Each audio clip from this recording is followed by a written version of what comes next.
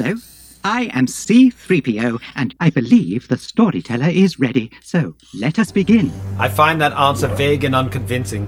This week, the story is about where the story remains incomplete, or so we think. The puzzle's yet unsolved. So as with any epic as vast and complex as Star Wars, there's a somewhat unruly web of interlocking narratives and character arcs. So this week, we're going to go over some of the as yet unanswered questions in Star Wars, or rather, the questions many of us still have, and perhaps as laymen or casual fans, we don't have the tools to quite flesh out on our own. Ross, I've got about 15 questions/topics prepared, which are to me unanswered questions, but I suspect you're going to have answers for at least some of them, either concrete and canonical or that you'll be able to deduce as like a really learned fan. Would you say there are a lot of unanswered questions in Star Wars, or have they covered their tracks pretty well over the years? It's interesting because Legends opened, like, it answered questions, but opened way more cans of worms. It had so much inconsistency and didn't really work in that regard. And that's the reason why they kind of shut Legends down. Right. And also for the ability to be able to tell a coherent 789 that didn't have to deal with all of this other baggage associated directly with it. But there are a ton of unanswered questions still. There are a lot of things that have been wrapped up. And I think even since, even excluding outside, like even if you go outside the Skywalker saga, they've done a really good job of keeping things still very open. And with the Skywalker saga, giving some levels of closure, but providing a lot of mysticism in episode 9 that leaves a lot of unanswered questions and room for theorization. And so I had I didn't have a ton of notes. I had some questions, but because you have kind of a nice list, we'll use that as a bit of our guiding light. And then if there's anything that I have down as something that's a really big unanswered question, then we'll dive deeper into it further, because it means that, as far as I know, there isn't an answer for it to this point in Star Wars. And that's the way Disney Plus wants it. To a certain degree, and to a certain degree, it's just what we'll have to ponder and theorize about. Well, and in brainstorming the questions that I was able to come up with, what I found, unfortunately, is an awful lot of people just ripping on Rise of Skywalker because it happens to be the most recent thing, Mandalorian not included. And there are some loose ends left in Rise of Skywalker. You and I have talked about that at great length. And that was sort of helpful to me because I think there probably are the most can of worms remaining as a result of the sequel trilogy. So we're going to focus on that a little bit tonight. More simply put, the original trilogy is tidier. But we're going to talk about a lot, if not all, of the most important Star Wars characters, I think, in this conversation. Firstly, you might roll your eyes a little bit at this because it's the opposite of in the weeds. But the first unanswered question I have is, how long ago, and in a galaxy how far away? It doesn't matter. And actually, to the point of, I think the big thing is that the distance and the time, which space and time being relative in the sci-fi world, I think you need to view it as it is so far away or so far in the past that even through the miracle of time travel, it is too far away for us to ever reach. Okay. That's the way I like to view it.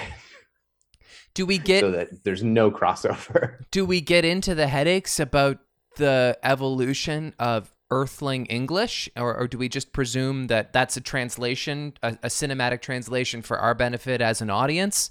Are they actually speaking the same language as us if we were to have the time travel capacity? I am not a linguistics expert, so the origin of the English language would create a bit of a conundrum for me there. But I'm being kind of sarcastic, but I know. But there are certain words they use. I think an example we used recently was the word boyfriend, which has been said a few times in Star Wars, and most memorably by Finn.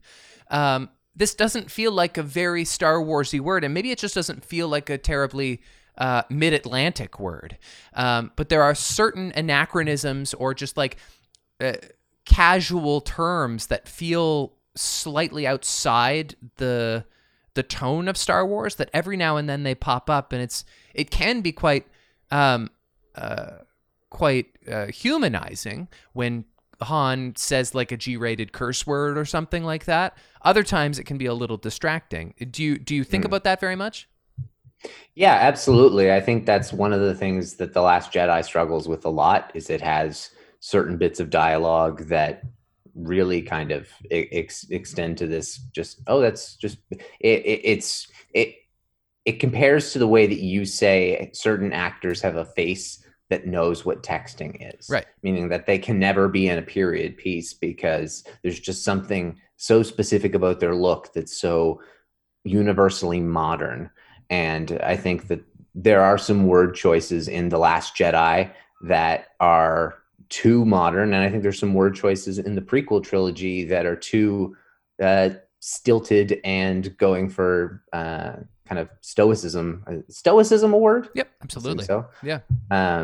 Whereas in the original trilogy, they have that beautiful balance, whereas certain characters speak that way, but it kind of flows, it ebbs and flows with just like Obi-Wan's a great example. He does speak in a very Shakespearean way, but at the same time, he's grandfatherly with Luke, and it does kind of work quite well. Whereas Han is a cowboy and he speaks like a cowboy, pretty start to finish, and it's consistent. And so that consistency is another key thing that I think is really important to have. Whereas someone like Poe and Finn, they can sometimes struggle to have the same consistency, whereas Rey is someone who's an extremely consistent character in the sequel trilogy as well. Do you mean verbally she's consistent, or just tonally? Yeah, that is what I mean. Just like the way that they speak, the words that they choose, and the way that they present their demeanor. Poe and Finn are very inconsistent characters, especially Poe. And I thought just Rey and Kylo more so are on kind of that balance line. And Anakin certainly has some inconsistencies, but and same with Padme as well. Canonically, I want to start in an area we have actually discussed at great length, and I think I know the answer to this. I don't think this is an unanswerable question, but I think there remains a lot to be done with this as potential. So if we're talking about one of the great nexuses of Star Wars, it's of course the conception of Anakin Skywalker. So how exactly did Shmi conceive Anakin? Was Palpatine involved? Was it decisive on the part of the Force? What was the significance of Shmi in that choosing? I think this is a really great one, and this is one that I think The Rise of Skywalker does put to bed. There was enough up in the air from Revenge of the Sith, and there was enough that could have been confirmed through the rise of Skywalker that was actively not, and it is enough for me to put the pieces together that I believe that it is a clear George Lucas intention for Anakin to not have been birthed of Palpatine. I believe that is something that has made its way through George Lucas's words and has seeped into Star Wars still, and that was one that they did seek his guidance for, and that he said, no, I took it out of Revenge of the Sith because I wanted it to be something that Anakin thought but wasn't actually true, and I didn't want that can of worms open per se. And they have opened that can of worms since then, and it's one of my favorite cans of worms in Star Wars. And if you don't want to make it the case, I think that's totally fine. I didn't think they needed to do it in The Rise of Skywalker, but I think regardless, in The Rise of Skywalker, exploring that thought process was a really important one that they could have done. I think that this question is one that could have been maybe a little bit cleaner answered, as opposed to being such pieced together. But I think Shmi was chosen purely as someone who is just a pure of heart, good person. And it didn't really matter. The Force is within all of us. But Shmi was someone who was capable of raising Anakin to a point where someone who was strong in the Force was able to find him, whereas he would be kept in balance as far as he possibly could be in his circumstances. Yeah.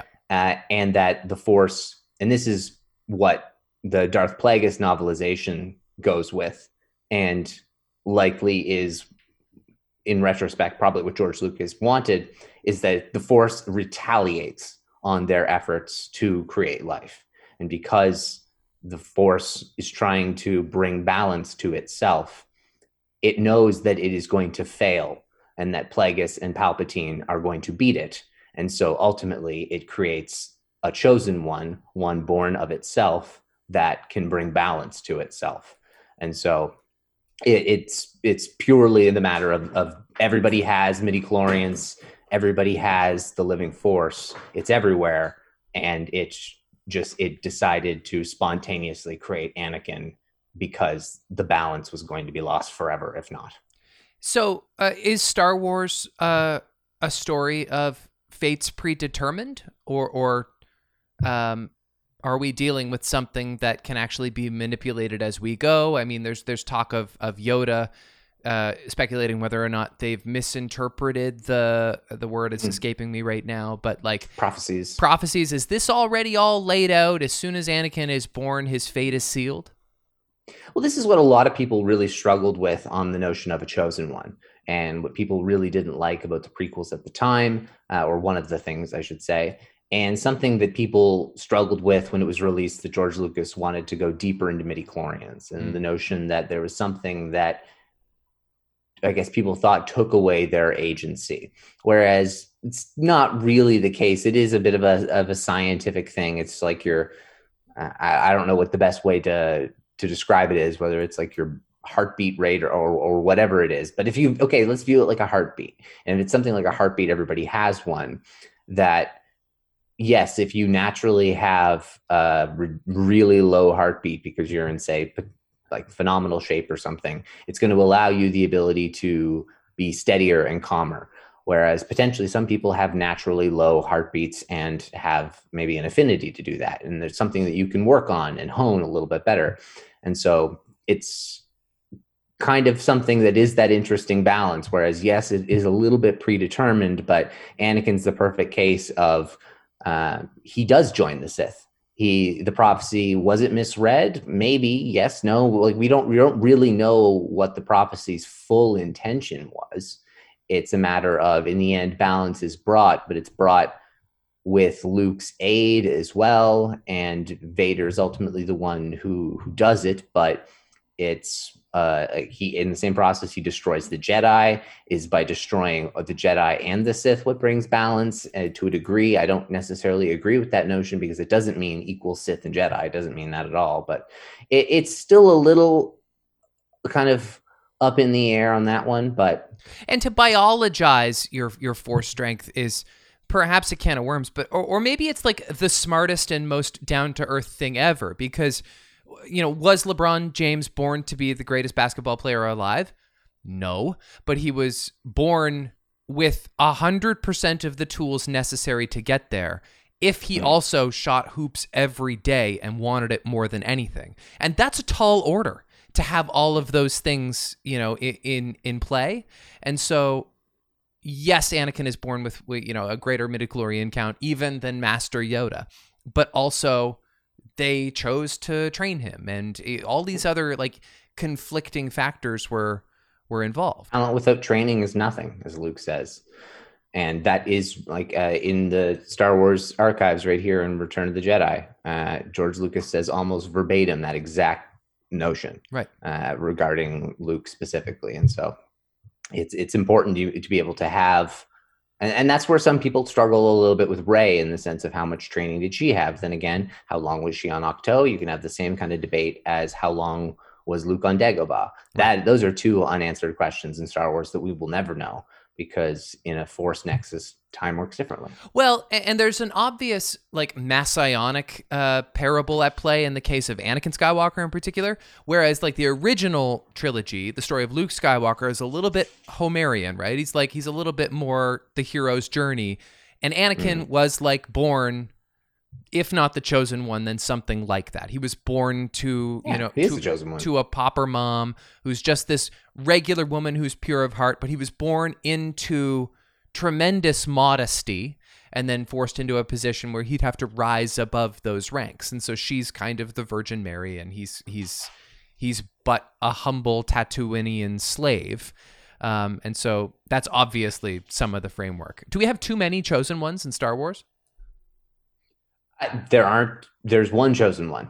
in my view. Okay. And that chosen one is Anakin, and that is the way that the prophecies should be determined. However, Rey brings balance to the Force as well, and Luke is in part someone who brings balance to the Force, and you could say Ben Solo does it as well. You could say Leia does it, and so it really is the Skywalkers who do it. But yes, Skywalker is the chosen one. I mean, that's kind of evidenced by the Graflex lightsaber calling out to Rey and deciding that she's the next in the family lineage.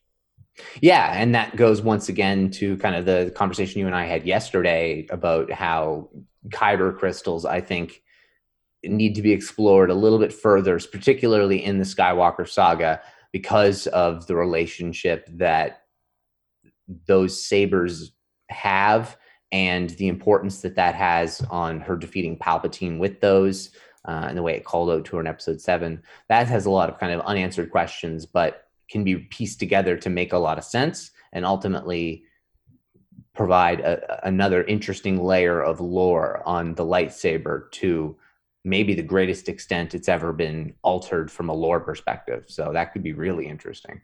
I also think going back, something that ultimately negates any theories that Palpatine had a hand in the creation of Anakin as a person is we'll watch your career with great interest. I think that line is not insincere. That's not him like winking at himself. He genuinely intends to watch Anakin's career with great interest, knowing here for the first time that maybe he's got an opportunity in Anakin. Does that make sense?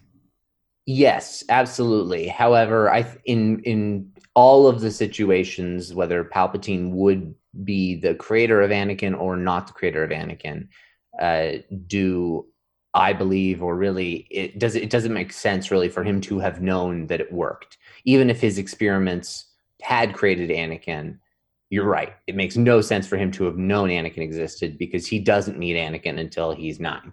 And Palpatine is not going to wait until Anakin's 9. He's going to snatch him up at a young age and not wait for the Jedi to train him, or specifically make sure that it's someone who's in the Republic, so that the Jedi 100% train him. Right. Well, that's true, except I think that there's also some Inquisition valid around one's ability to hide upon Tatooine, and we're going to come back to that a little later, because right now I want to focus on Palpatine, as we mentioned, and we also briefly mentioned Rey, as long as we're going to connect the two of them. Next question for you. How did Palpatine have a son? Where was this family for all the rest of the Skywalker saga? Who is Rey's grandmother? We're lacking a tremendous amount of family tree there. There is no grandmother. Okay. Palpatine's son is his clone. He is an unsuccessful clone that does not have the Force. And so Palpatine discarded him. He got rid of him, and somehow he escaped and was able to live and continued on his merry life until, of course, he had a child who happened to have the same level of Force sensitivity or midichlorian count as Palpatine, most likely. So biologically, Rey is Palpatine's daughter. Yes. Man, that is really whiffed, isn't it? Yes, it is not remotely clear. They don't make any of that understandable. The guy looks like maybe like a young Ian McDiarmid, but not in The Rise of Skywalker. They clearly looked at the guy and was like, okay, this could kind of work, but let's rough him up and make him look nothing like Ian McDiarmid. Yeah. So it was a whiff in that regard. There are explanations in the book, but I think this is one of the best and richest areas to explore in Star Wars, is what Palpatine's younger life was, and I think this was in our top 6 and 6 things we'd like to see on Disney Plus. And I said a show just like this, where it would be kind of flashing between Palpatine's younger life and the time where he's recovering on Exegol, because there are answers to those questions, but they're just in visual dictionaries, comics, and novelizations, and that's not enough. What do you mean? Those are too big. What do you mean when you say recovering on Exegol? Is that the time between Return of the Jedi and Rise of Skywalker? Yeah, and I think that it's important to be able to kind of see what kind of experiments were done, maybe what work Oshia Bestoon was doing, who was Snoke directly working on Exegol for a while and helping run some of those. Like, how long did Snoke take to be created? By the sounds of things, it took at least we see Snoke's in tanks in The Mandalorian, and they seem kind of ready, and that's 6 years after. And we know that like a 9-year-old Ben Solo knows Snoke based on comics. So that means Snoke's pretty close to ready. So Snoke becomes one in the galaxy, probably 7 or 8 years after Return of the Jedi. And so there's like, how does that come about? And how does Palpatine have that set up? What was the burner ID that he made for Snoke prior to his death, knowing that he was going to have somebody step in to his political position to be able to rise to the top of the First Order. So there's some juicy stuff there. You asked one of my questions for me then. How did Snoke become installed as the supreme leader of the galaxy? How was that contrived by Palpatine if he wasn't even here?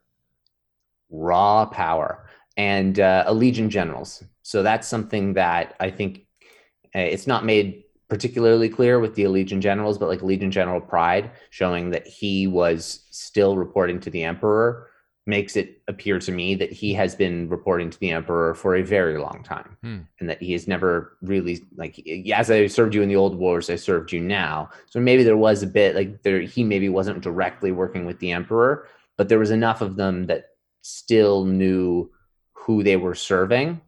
And if Palpatine says this is the guy who's in charge, then this is the guy who's in charge. And look how scary he is. And he was ridiculously powerful. And if someone was able to come in and show more ruthless kind of rage than Vader and Palpatine ever showed on the front lines, then that could be kind of intense. It would have been so nice if Snoke could be explained as a character from the original trilogy. Like if there was some kind of Imperial officer who was always kind of mysterious, and then he was suddenly the supreme leader in the sequel trilogy, and then we went back and twisted it out that actually he had always just been a puppet of Palpatine's. If in the event that he were to be killed, there's some body for him to cling to, just like there as a decoy. Like, it's unfortunate that this guy didn't seem to be a thing until after Palpatine had been killed the first time. I definitely agree with you, but at the same time, there's no one who it would have worked to be. No. You can go through all the names in Star Wars, and there's nobody where it makes sense. If it's just some random Imperial in the background, then it's going to be like, that's the weirdest stretch ever. Or like the people who are like, Snoke is Tarkin. And it's like, well, how is he Force sensitive now? And or Snoke is Mace Windu. Mace Windu, yeah. But in the end, I agree. It would have, like, Darth Plagueis made the most sense. It would have made also the most sense with being able to have like things passing into your body, going back and forth. When you kill someone, he had the corpse lying around from when he killed him. It just made too much sense to be Darth Plagueis, and I think that was the intention. So I think that's the reason why they ran out of options, because they decided, let's not do that. Or Rian Johnson decided, let's not do that. Is Palpatine dead for good this time? We don't know. I would think so, but at the same time, there's a lot of shit going on in that area, in that throne on Exegol. There's a bunch of just dark side vision magic going on. There's those cultists that are in the audience that just appear and disappear, and Palpatine disappears. It felt the most recent time I watched The Rise of Skywalker, it felt the most like the Cave of Evil on Dagobah than it ever has before. And so I don't know if we can believe our eyes. Maybe we shouldn't trust them. And really, why should we? Like, it's not even really presented to us in this literal kind of way. Like, it seems to me almost like we're silly to think it's anything but smoke and mirrors, this coliseum of evil chanting along. Like, it's just this nether realm where Rey is fighting her final battle. Yeah. But then you could also say, well, how do you, like, if you snuff out the devil in hell, then you know that you beat the devil. Yeah. And so there's that angle as well. And so that is one way to view it, as he could be gone forever. But now that I think more and more about it, I think I'm going to listen to Obi-Wan's advice and I'm not trusting my eyes. Who are the Knights of Ren, and how did Kylo come to lead them, and what does Ren mean? The Knights of Ren are Vikrul, Kuruk, Cardo, Ushar, Aplek, and Trudgen. Remarkable. And those are the 6 Knights of Ren. They are extremely unimportant. They're thugs. The Knights of Ren reported to Ren. Ren was their leader. Ren was also a thug. And these were essentially dark side acolytes who went around pillaging and stealing and doing things for Snoke, and ultimately kind of creating issues for Luke Skywalker. So that was their goal. They were just out being gallivanting thugs that have little significance, and Ren was really lame. So he was like, had long blonde hair. He was ripped like Thor, and he wore like a shirt that you could see through. Ooh, Harlequin romance. It looked a little ridiculous, but they notice some dark energy in Ben Solo when they fight against him and Luke, and when Ben attacks or gets in a fight with the other Jedi at Luke's temple after he thinks he killed Luke and is essentially distraught, and then kills a couple of them. He then goes to the Knights of Ren because he has nowhere else to turn. And Snoke had told them that they would be an ally for him. And so he teams up with the Knights of Ren, and I don't know exactly when or how, but he kills Ren, and then he becomes the new master of the Knights of Ren. To what extent did Leia know that her son was corrupt, and how early on? Like, obviously, it's part of the trajectory of both Ben Solo and Luke that came to a boiling point. But Leia is supposedly this very powerful Jedi master in the meantime, and we know so little about her career as a Jedi, as a force using, lightsaber wielding Jedi. She's not, though. That's the interesting thing. She's Rey's master, but she was not a Jedi. At the end of her training, she just chose not to be one. Okay. So she was only trained. Rey was trained by the discipline she could learn from Leia, the books, the sacred Jedi texts, and the little time that she spent with Luke. And then, of course, beyond this point, by saying, be with me. And then I'm hoping getting some more learning pointers after that than some of the things she got on Exegol. Sorry, what was your question? I asked about Leia's instinct towards her son's corruption. She knows it before she sends him off to Luke. That's why she senses it rising within him, thinking Luke can control it. But I think from a pretty early age, there's, I forget, I think it's in a comic somewhere that shows that he was corrupted from like the womb. And I personally think that he was corrupted like the night Palpatine dies. Yeah, okay, that's very interesting. Like, he's basically I think he was conceived that night. And then that's incredible. And that's Palpatine having a mulligan at his whole Anakin plot, which was also 100%. kind of like under, I mean, maybe that's almost unspoken, like that's just to be deduced, but like that could have been better fleshed out in Rise of Skywalker. Oh, absolutely. Yeah. And that's the problem. The Rise of Skywalker has some really good ideas. They're just not fleshed out. And I get that everything doesn't need to be spelled out for you, but I think we can safely say by the world's reaction that not enough of it was, and a lot of other things were skipped over that shouldn't have been. Okay, I realize we're talking like so much about Rise of Skywalker, and I was afraid that would happen, and in particular the sequel trilogy. Here's how I'm going to transition us out of that. So All right. I mentioned Leia and her instinct towards other people's force powers, good or bad. So famously, she has that weird moment at the end of Force Awakens where she hugs Rey, even though the two of them have never met. Conceivably, that's just because she has a good feeling about her.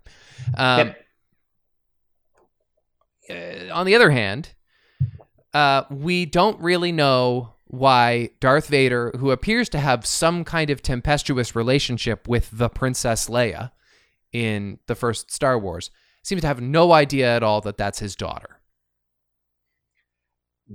It's a great point. There is no real strong answer for this, other than that Leia doesn't show a tendency to have the Force as strongly as Luke. I think that's the only logical answer. As much as Luke and Leia are, to a degree, two sides of the same coin, their strengths lie in different areas, and I think Luke is naturally more in tune with the Force. But don't you think that even more so than the Force, Darth Vader / Anakin Skywalker should be sensing Padme in Leia? Like, he should be kind of seeing her diplomatic skill set, her decency, her zeal. He should be feeling this old like sense of love, whereas he's just as mean to her as he is to everybody else. And I realized that George Lucas hadn't worked that out yet, but like, it would be nice if we could explain that away. And you're starting to sound like a separatist. Right. Anakin wasn't a big fan of Padme's politics all the time. True. And at one extreme, she becomes kind of the mother of the Rebel Alliance. And so it goes to show that, like an evolution of your galaxy and an evolution of you, in the end, he ends up hating somebody who's just like the woman that he loved. And he's so far removed from the person that he was before that he can't even see that. So I don't so much see that as being an issue in the sense of seeing familiarity from Padme. And maybe he's clouded by hate because what I hinted at before is that he doesn't appear to know where Luke is for all this time. Granted, I think he thinks his children are dead, and you can correct me if I'm wrong, but regardless, Obi-Wan has chosen to hide Luke in plain sight with Anakin's step family on Anakin's home planet with Anakin's name, and that is an odd choice. Yes, it is. That is one of the big ones that can't really be explained away, especially the name. Yeah. That's the big cookie. That one's the really hard one. But you and I have kind of been theorizing a little bit lately about Tatooine being a potential Force nexus, and that potentially that has been what's been protecting Luke and Obi-Wan the same way it protected Yoda on Dagobah, from being able to kind of be recognized in the same kind of capacity. And so that could be a very logical reason. And also he hates Tatooine, so he's not gone back other than to slaughter the village of Sand People. Except this is a guy who leans into his hatred. Like, he goes to places to torture himself. Well, he built his castle in Mustafar, and he has gone back to Tatooine to kill some Tuskens, but in that same way, he's not going back to kill his half brother-in-law, or I don't think he still has hate towards the Larses. No. And I don't think he's willing. He has tortured himself by going to Padme's grave, but he, I guess, has never tortured himself by going to Shmi's. So that is an interesting one. And the force power of Tatooine as a body, I think we said this before, but that could explain why Shmi could immaculately conceive of the most powerful Jedi of all time. Like, yeah, absolutely. That aligns right in with that as well. Because I think it would make sense for it potentially to be right near Mos Espa, and hence the reason why, I mean, maybe because there's only a couple communities on all of Tatooine, and so you could see Obi-Wan leave like the Jundland Wastes and go to a different part of Tatooine, or even beyond there. But how long does it take to become a Jedi? It depends. I mean, you mentioned Dagobah a second ago, and obviously it's something that's kind of always eluded people, how long Luke was actually there in episode 5, training, to like what physical training is necessary, what meditative training is necessary. Obviously, Luke's training was expedited. That's a part of the story, and cut short even. But like, is it a thing that takes your whole childhood, or can it be done on a long weekend or somewhere in between? I think the best answer is there is no answer. And I think the best answer, or best example of that, I should say, is Yoda, and the fact that he is the trainer. And for 800 years, I've trained Jedi at my own council, and who is ready, I will keep, or whatever he says. But the specific thing, it's true. When they have such a regimented system, when Anakin's a Padawan, and it slows him down. Anakin is more gifted than anybody. His intuition with the Force, his capabilities, he should have been made a Jedi Master by the time he was 22, when he was losing his mind and pissed off at the end of the Clone Wars. And he was like, that's outrageous, it's unfair. He should have been a Jedi Master by that point, because they had such strict rules and ridiculous like Luke Skywalker is he's like, I think 24 in Return of the Jedi. And so he's not quite a Jedi Master, or even a Jedi at that point. He's not even really a Jedi Knight. But look how far where he is at that point from what an Anakin is a few years younger. And you see such a grand discrepancy. And I think, and look at Rey, it didn't take her that long to learn either. You have such varying natures on your connection to the Force, and the Jedi during the prequel era don't care. It's just a matter of, no, this is how the school system works, and you need to follow your levels through primary through 12, and you need to do your 4 years, and there's no exceptions. And Yoda kind of learns a little bit later on, mostly only when Luke comes back, and that he realized, wow, he came back, and I can kind of have faith in students again.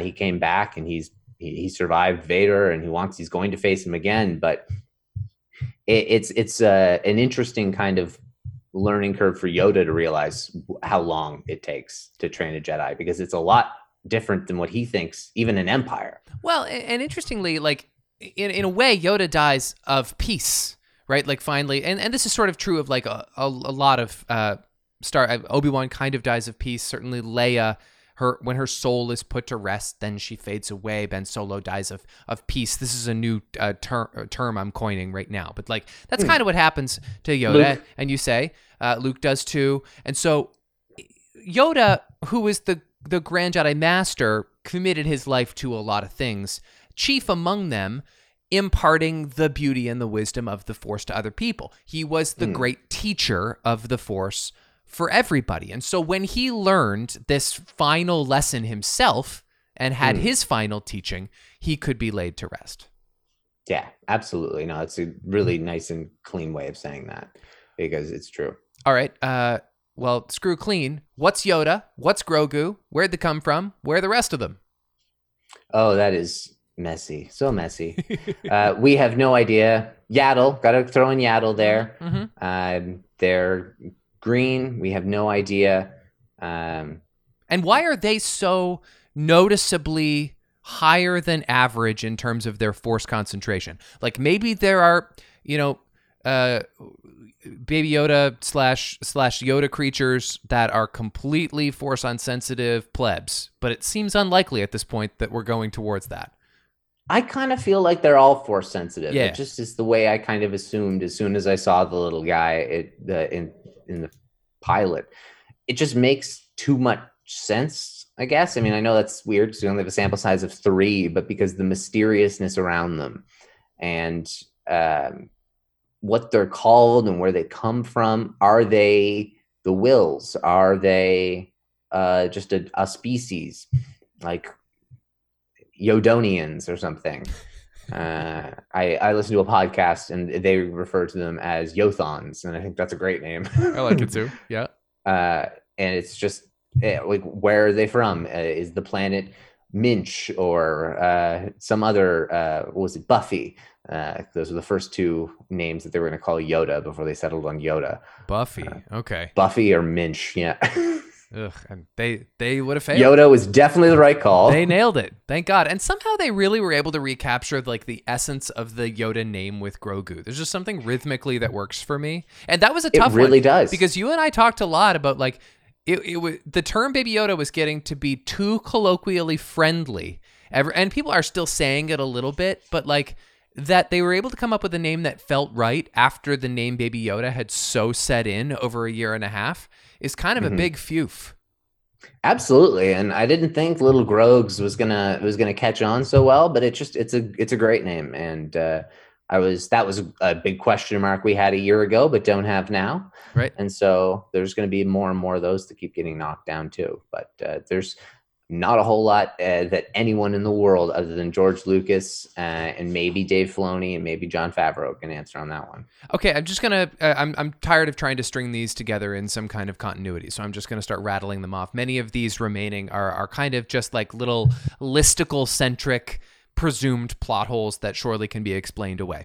How did Maz Kanata come to get possession of Luke Graflex lightsaber? It's an annoying story. It's not an interesting story. Okay. It fell down the garbage chute, and Ugnaught found it, made its way through the black market. Maz Kanata bought it because she knew the significance. That's a bummer. Yep. I don't like that very much. That is why you don't need to tell every story in Star Wars immediately through a comic. Yeah. Because sometimes it's not that good a story. And wait on it. You might have come up with a more poetic reasoning down the road if we decided later on to properly expound upon that character. Although it seems to me we're probably not going to do that now. Maz Kanata, she's probably done. Yeah, she probably is. And I bow at the altar of them canceling that Mandalorian book and the visual dictionary. As much as I adore the books and the visual dictionaries, they would have been shooting themselves in the foot for potential future storytelling. And so they also made sure that the author who lost the gig got another Star Wars book. Oh, that's so nice. It was like a win for everybody. Maz could turn up in Mandalorian. That would be pretty cool. That would be awesome. Yeah. It has tons of, like, that's the thing. Maz has no reason to not come up again.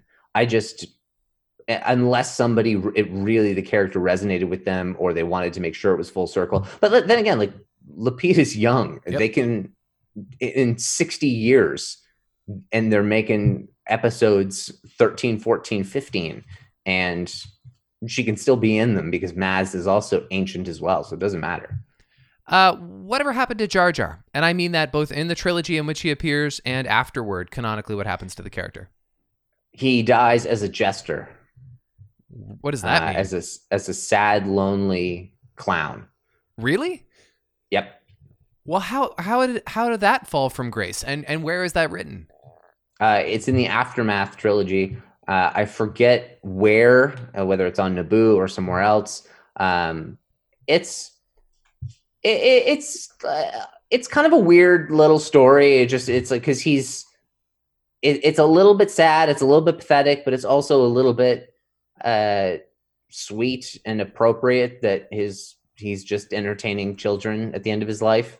But at the same time, it's not really told in a way that it's like, Jar Jar won in the end. It's kind of told in a way of like, Jar Jar lost in the end. Right.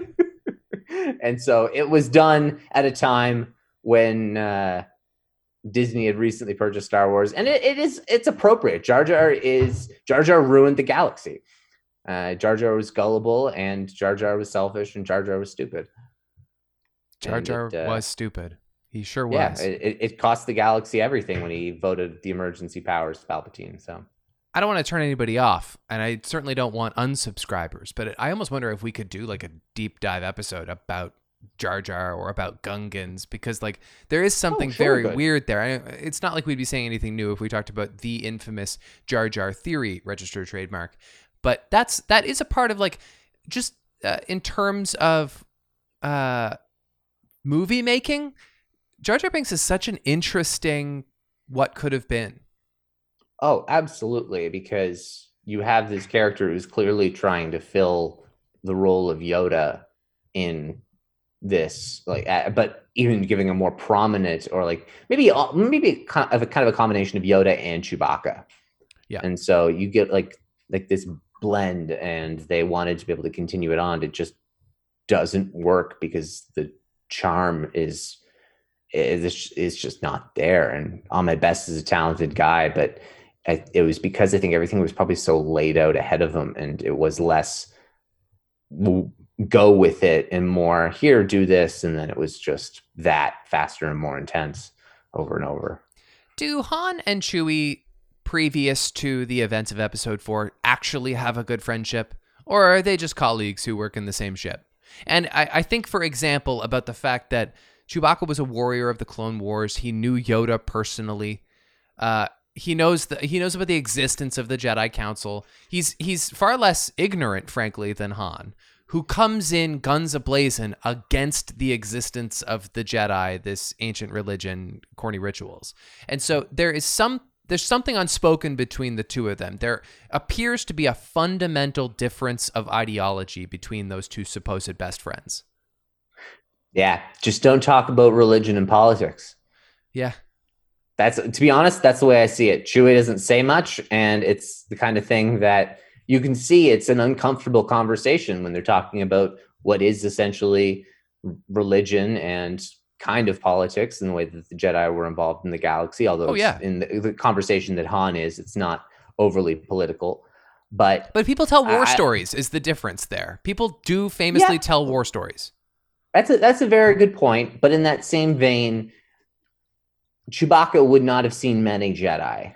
And Chewbacca's a rare example, and I think because he's so modest, it's that antithesis where he can it's just water off a Wookiee's back when Han is boasting and being Han. But Chewbacca doesn't say a whole lot. I honestly think it kind of works, whereas Chewie will give him shit, and I'm sure he does give him shit. And whereas like Han will say like, "Oh yeah, that doesn't exist," and Chewie said, "Oh yeah, sure, I'm sure." Like, it wouldn't surprise me if Chewie is to a degree messing with him a little bit and allowing him to just kind of goad on and be a bit of a dumbass. It's also kind of a neat little misdirect on what Han appears to think is Chewie's main trait, which is his barbarism and his like lack of being able to control himself or withhold his temper or his feelings, when in fact, like, Chewie might in this instance be very tactfully and politely choosing not to have that argument, which it's like it's a funny like misinterpretation of his friend altogether. Yeah, which is kind of funny, seeing as this is the same guy who you always have to let win when you're playing Dejarik, but that's okay. I think it's fitting because I mean he also gives Han shit like in The Force Awakens when Han's like, "Yes, I do every time." Right. So a big one a lot of people wonder is, why does old Ben Kenobi appear not to recognize the droids? Yeah. Crap. There is an answer to this one in a certain point of view. Okay. I don't remember what it is. It's he doesn't really. He doesn't really know 3PO that well. He doesn't know 3PO that well. No. He really doesn't. R2, though, he spent a lot of time with R2. Yes, he has spent a lot of time with R2. But there are also a lot of R2 units. Yep. There are a lot. And also, I watched Phantom Menace the other day, and there's another R2-D2 on that ship. Oh, okay. R2-D2 is not the first R2-D2 to make it to the top of the Nubian. But when he gets up there, the other R2-D2's gone. So he got blasted off immediately. Right. So it could also be that Obi-Wan's thinking, I had my R4s, but like I didn't really have a droid. I didn't really care. It was not like an attachment thing. He never really bonded with droids, famously. No. Whereas Anakin did. Yeah. And that's, I think, kind of the differentiator there. But there is a reason, and it is likely Obi-Wan. I think he does recognize R2 in a certain point of view, and then just chooses to be ignorant to allow for the story to play out that way. Right. Because what's he supposed to say? Oh, that's the droid. That's the droid of your father. That was your dad's droid. Yeah. Oh, really? Oh, you guys fought together in the Clone Wars. Then R2's like, boo, boo, boo, boo, boo. Oh, what's that, R2? Wait a minute. You left him to die on the side of a cliff? let's just not have this conversation right now, R2. What's the story with Rey's yellow lightsaber? Where did she get this kyber crystal? Has she been building that for a long time? So there's a few interesting tidbits about this. So we almost got what I've always wanted the yellow lightsaber in Star Wars, but as well I've also wanted the first lightsaber shown in Star Wars to get some legitimization, and that would be the teal lightsaber. And the fact that the first time Luke ignites it, it's teal, and it's no longer on the 4K versions. Right. They corrected it to blue, but it was when I was a kid, and Rey was going to have a teal lightsaber in that final shot. And you can see when she spins it, it ignites a green dot and then a blue dot, and then a lightsaber ignites. And my guess is the reason they didn't want to do that is because everyone would have thought what I would have thought. Oh my God, she ripped the kyber crystals out of Luke's green lightsaber and out of his blue one and is just throwing away the shell so that she could have one lightsaber? That doesn't make any sense. But at that same time, they still kept the green and then the blue dot. So when she switches her lightsaber on, you can see an ignition kind of light of green, blue, and then it ignites all this gold color. So I don't really know anything about the kyber crystal. There are some kind of crystal fragments that she finds, and you can see them on, I think in the visual dictionary, they point out that they're on her workbench on Agen Kloss, which is the jungle planet in The Rise of Skywalker. Mm-hmm. And so there are some kyber shards. And so it wouldn't surprise me if she just healed those shards to some degree, and maybe they were old or whatnot, or who knows what the deal is, because Ahsoka did that before. She healed kyber crystal and it was created her white blades. And so maybe Rey, they weren't necessarily having been bled, but just broken, and she was able to heal them and they turned yellow. So I think the canonical answer is that she just scavenged some kyber crystal pieces over the course of a year that would have sung to her and called out to her on her adventures. And I think there was a point in time where they thought of having her pull the kyber crystals out of both of Luke's lightsabers to make a new one. I don't think that's bastardizing the legacy of the Skywalker lightsabers any more than burying them in some kind of weird symbolic gesture. You said to me off microphone recently that you think that those lightsabers have to be uncovered again because they're too central to the crux of all Skywalker, of all the saga. But I think why bury them in the first place? Skywalker makes it that way. Yeah. Okay. Yeah, I just think the way that you'll bring both sabers with you to Exegol, and then she uses the two sabers, and it has such a dramatic impact. And the way that she buries them, and Rey found it by the kyber crystal calling out to her, and so she's burying them. It can still call up through the sand. It just makes too much sense to be the starting point. Mm-hmm. And if she rips out the kyber crystals, then she's just burying some metal cylinders in the ground, and so it doesn't really work. And in that same vein, I've still watched that, and they don't confirm it in the holiday special, but my God, that thing is a chonker, and I still don't see why it can't be a double-bladed lightsaber. Sure. I don't, you can retcon a visual dictionary. I don't even know if it's in the visual dictionary. I don't think it is, actually, because they left out a lot in the visual dictionary for Rise of Skywalker for publishing leak issues. Right. There's no Palpatine in it, for God's sake. Yeah, it's a real shame that visual dictionaries were so much better in the age when they were really careless about leaks getting out. We've talked about how all kinds of stuff was given away for merchandising and publishing for The Phantom Menace before the movie was even out. In fact, you could read the book before the movie was even out, which is insane. For all of them. The novelization, which is crazy. They would never even dream of doing that now, except in hindsight, those books are better, So it's kind of cool. And now, alternatively, the books are written from the scripts. Yes, and they're excellent. Yeah. Although alternatively, now I think the novelizations of the main movies are also pretty good, but they don't come out right away, which is also not a bad price to pay. No, but the problem, the Rise of Skywalker one, there was too much left for the novel. Yeah. And that's what you can't do. And there's too many pieces that It's just like, oh my God, just explain your movie. You needed 10 more minutes to make your movie make 50% more sense. Mm-hmm. And so, but in that same vein, an episode 10 can retroactively make episode 9 make a lot more sense. And other things in the galaxy, whether you do Clone Wars type show, Mandalorian starting to do it now.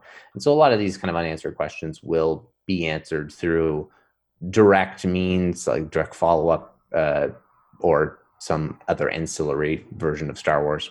Why don't we ever meet Padme's parents? We do in a deleted scene, and we see them in her funeral in Revenge of the Sith. So the Naberries get very little time. Why are they called the Naberries? What does that mean? That's her last name. Her name is Padme Naberrie. What does Amidala mean? This is a huge thing for me. Yeah, Amidala is her queen title. Whoa. Okay.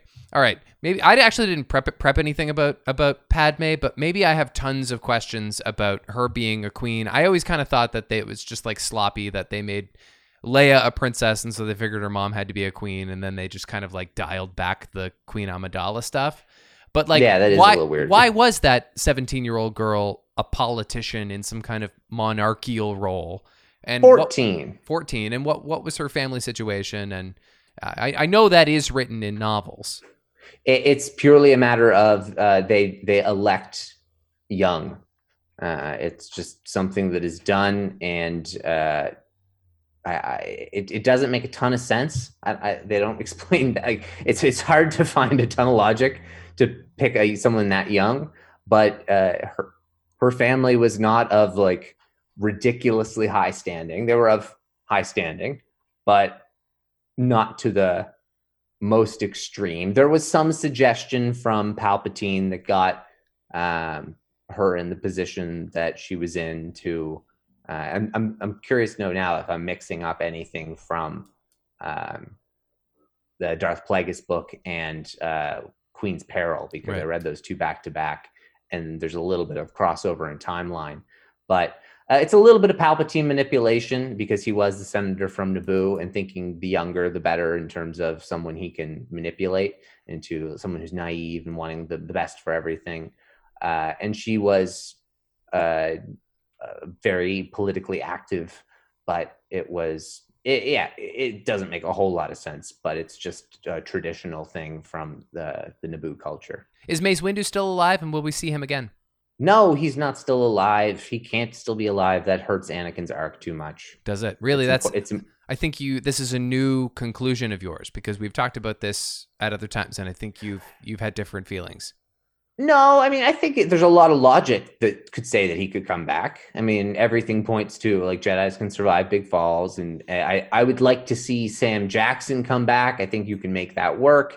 I think you can make it work to do Mace Windu coming back in a story, whether it's of a like maybe before the Phantom Menace or what it is. I don't know, but I don't know if I don't want him to have survived. It's too important for Anakin's "what have I done" to be actually "what have I done." Right. I know that you think that there will be an episode 10, 11, 12 trilogy. When do you think that'll be? Point. When do you think they're going to do it? It'll have to be a long time from now. And so when we think of, let's see, 2027, there is a scheduled Star Wars movie. So I'm going to that's too soon. guess. No, that's my point. Is I'm going to guess at the earliest, based on what they're doing now, 2033. Wow. That'll be the earliest. Okay. That'd be the absolute earliest. I would say there's a damn good chance that we'll have an episode 10 by 2040, though. Okay. Well, then I guess there is about a 12 or 14 year gap between the trilogies thus far. Like, they could wait the same amount of time again. There's 10 years between episode 3 and episode 7. Okay. Which is less than I always thought it was. But it's just like when you think about it, you think it's more than 10. But, yeah, I would have thought it was more. And there's 16 years between episode 6 and episode 1. So you're talking about a 12-year gap at minimum, and that would fall right within the pocket. Yeah. Okay. So yeah, I'm thinking I think we're going to get pretty much at least that, because when it comes to the ownership side of things, and also they have so much more that they're going to explore in that time period, and they have already mapped things out until 2027, and they will have exhausted certain character usage, and they'll want certain people to have aged up a bit. And when you think about when John Boyega and Daisy Ridley will be available again, and Oscar Isaac, and you'll want them to have be in a different position in their career that they'll want to do this. And so I think it'll happen. It's just a matter of I'm hoping it's a matter of when, not if. I wonder what they'll call that trilogy. I mean, just like as fans, like casually, we call them the original trilogy, the prequel trilogy, and then sequel trilogy seems to kind of have picked up a lot of traction. That's just very commonplace now. Yep. And those we're out of words now. So I wonder what we would call the fourth trilogy of Star Wars movies in the Skywalker saga. Doesn't matter that much, but I'm just kind of curious. Yeah, I would be curious to know if Disney would try to reboot the saga in a new way, almost by giving it like a subtitle. I know that they have the subtitles as well of episode 10, so I would worry that they would maybe like, are you going to give us like 38 subtitles here? What do you mean by that? What does that mean? I just mean in terms of next time we get a crawl, it's going to be for a big epic, most likely. Oh, yeah. Like, is it going to be Star Wars, The Old Republic, something? Okay. And then is it also going to be episode 1 after that? Maybe. And it's not the worst thing, except for that episodes 1 through 9 are so inexorably attached to singular stories that it would get very confusing if there were multiple episode 3s. Except I think that's also like how numbers work. And so like maybe we have to get over that. Yeah, well, I mean, that's the reason why we call Mandalorian episodes chapters, because it's really the only thing we have in our bag. Right. Yeah. Okay. Well, look, that's all I got. Well, then I think that's a pretty good kind of list to cover off for today, at least. Okay. In the news, there isn't a ton in the news. There is one certainly big thing, and that would be the Bad Batch coming out, and it had another trailer, which was really excellent. That one seemed to really get you quite intrigued, which is nice to see. I think it just looked a lot darker than I think I expected. You and I have mused a little bit over what the age demographic will be for the show, and it seems to fall in line with what they've done with Clone Wars and Rebels. And obviously you are a huge fan of those shows, and this is an opportunity for me to start from scratch with a new show, and so I'm psyched about that. Yeah, I think that's going to be really cool, and I'm hoping that they take the tone from Season 7 Clone Wars, and it really seems like they are. The Bad Batch characters, some of them need to be toned down a little bit, but in that same vein, we get Rex in that trailer, which is really encouraging, so we'll get to see him. Fennec Shand, who seems like she's going to have a pretty significant role. And it looks like Tarkin's, it really seems, it's been a lot of kind of back and forth in these previews, and it seems very clear that they're not going to be in the Empire for long, and that Tarkin could be the big baddie in the show, which is the way I think it should be. That seems so perfectly fitting. And I mean, a bunch more Tarkin. We need more Tarkin. We didn't get enough Tarkin. A little bit in Rogue One, a little bit in New Hope. He is one of the great villains in Star Wars. And so to have have him sending bounty hunters after the Bad Batch, having the Bad Batch work with bounty hunters, having them converting old clones, having the clones switching to becoming stormtroopers, can cover a lot of really interesting topics in Star Wars that, I mean, haven't been touched on that much. We've seen a lot of stuff right before A New Hope, and we've seen kind of the Empire as a whole, but this specific transition period, there isn't a whole lot there, so it'll be really exciting to see. Animation's a great arena for Tarkin to live on too, because he kind of looks like a bit of a cartoon character anyway, and the rendering of him in Rogue One is imperfect, although it was exciting at the time.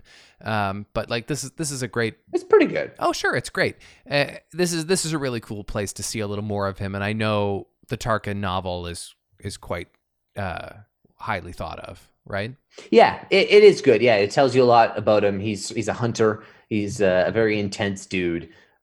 He's somebody that, he's hoity-toity and posh, but he also can break your neck and break a saber-toothed tiger's neck too. Yeah, I see. I think that's completely unrepresented so far on screen, and we might as well get an opportunity to see that. That would be really cool if that would be cool if you got to see him be an unbelievable badass in an episode or two of the Bad Batch, whereas like they capture him, he's stranded somewhere, and then they get to see that, oh shit, yeah, we weren't a match for this guy. Anything else in the news? No, really nothing else in the news, because we got such an incredible big jump with the Obi-Wan news last week. And the Bad Batch came out right after. Oh, there was one other thing. They're going to get another audiobook original as well, which is always exciting. I like those. It's called The Tempest Runner. And so that's kind of interesting. Not quite sure what that'll be about, but always excited to see. And I think it's the High Republic. Yeah, it is the High Republic era. So that'll be exciting. So last week, I actually forgot to prepare any birthdays, and I can't tell you how frustrated I was to realize that after we did a full hour, a whole podcast talking strictly about Obi-Wan Kenobi, that the very next day, Wednesday, March 31st, was Ewan McGregor's birthday, his 50th birthday no less. 2 days after that, Friday, April 2nd, was Alec Guinness's birthday. So we did this whole Kenobi hour, and I was like, I don't know whose birthday it is. Who cares? And in days, both Obi-Wan Kenobis had birthdays. Of course. That's the way it works. Oh, I was so annoyed at myself. It's funny, too. Their birthdays are only 2 days apart. There's something quite funny. Kismet about that. Also, I want to say a happy birthday, in addition to both Obi-Wans, on Saturday, April 3rd, to Ben Mendelsohn. Maybe we'll see him in the Bad Batch. Yeah, that could make a lot of sense. I'd be totally game for that. I mean, any sort of Death Star planning projects, it would make sense. And happy birthday on Tuesday, April 6th, to Billy D. Williams. So it's a big birthday week for Star Wars. Oh, it certainly is. If you have any thoughts about this week's podcast, if you have any questions that you feel are unanswered in Star Wars, we'd love to hear those. At Recorder66 on Twitter, recorder66podcast@gmail.com. We didn't even hit them all, and like that's the thing. So like this is a great one, because this is one I'm sure we'll circle back to and do another edition on, because and as new shows go, we'll only get more. So yeah, I'll only get more confused as we watch more stuff. We all will. As always, we'd love it if you could rate and review on your preferred podcast app. If you're joining us on YouTube, do the whole like and subscribe thing that everybody's always asking you to do. And until we are together again, may the Force be with you.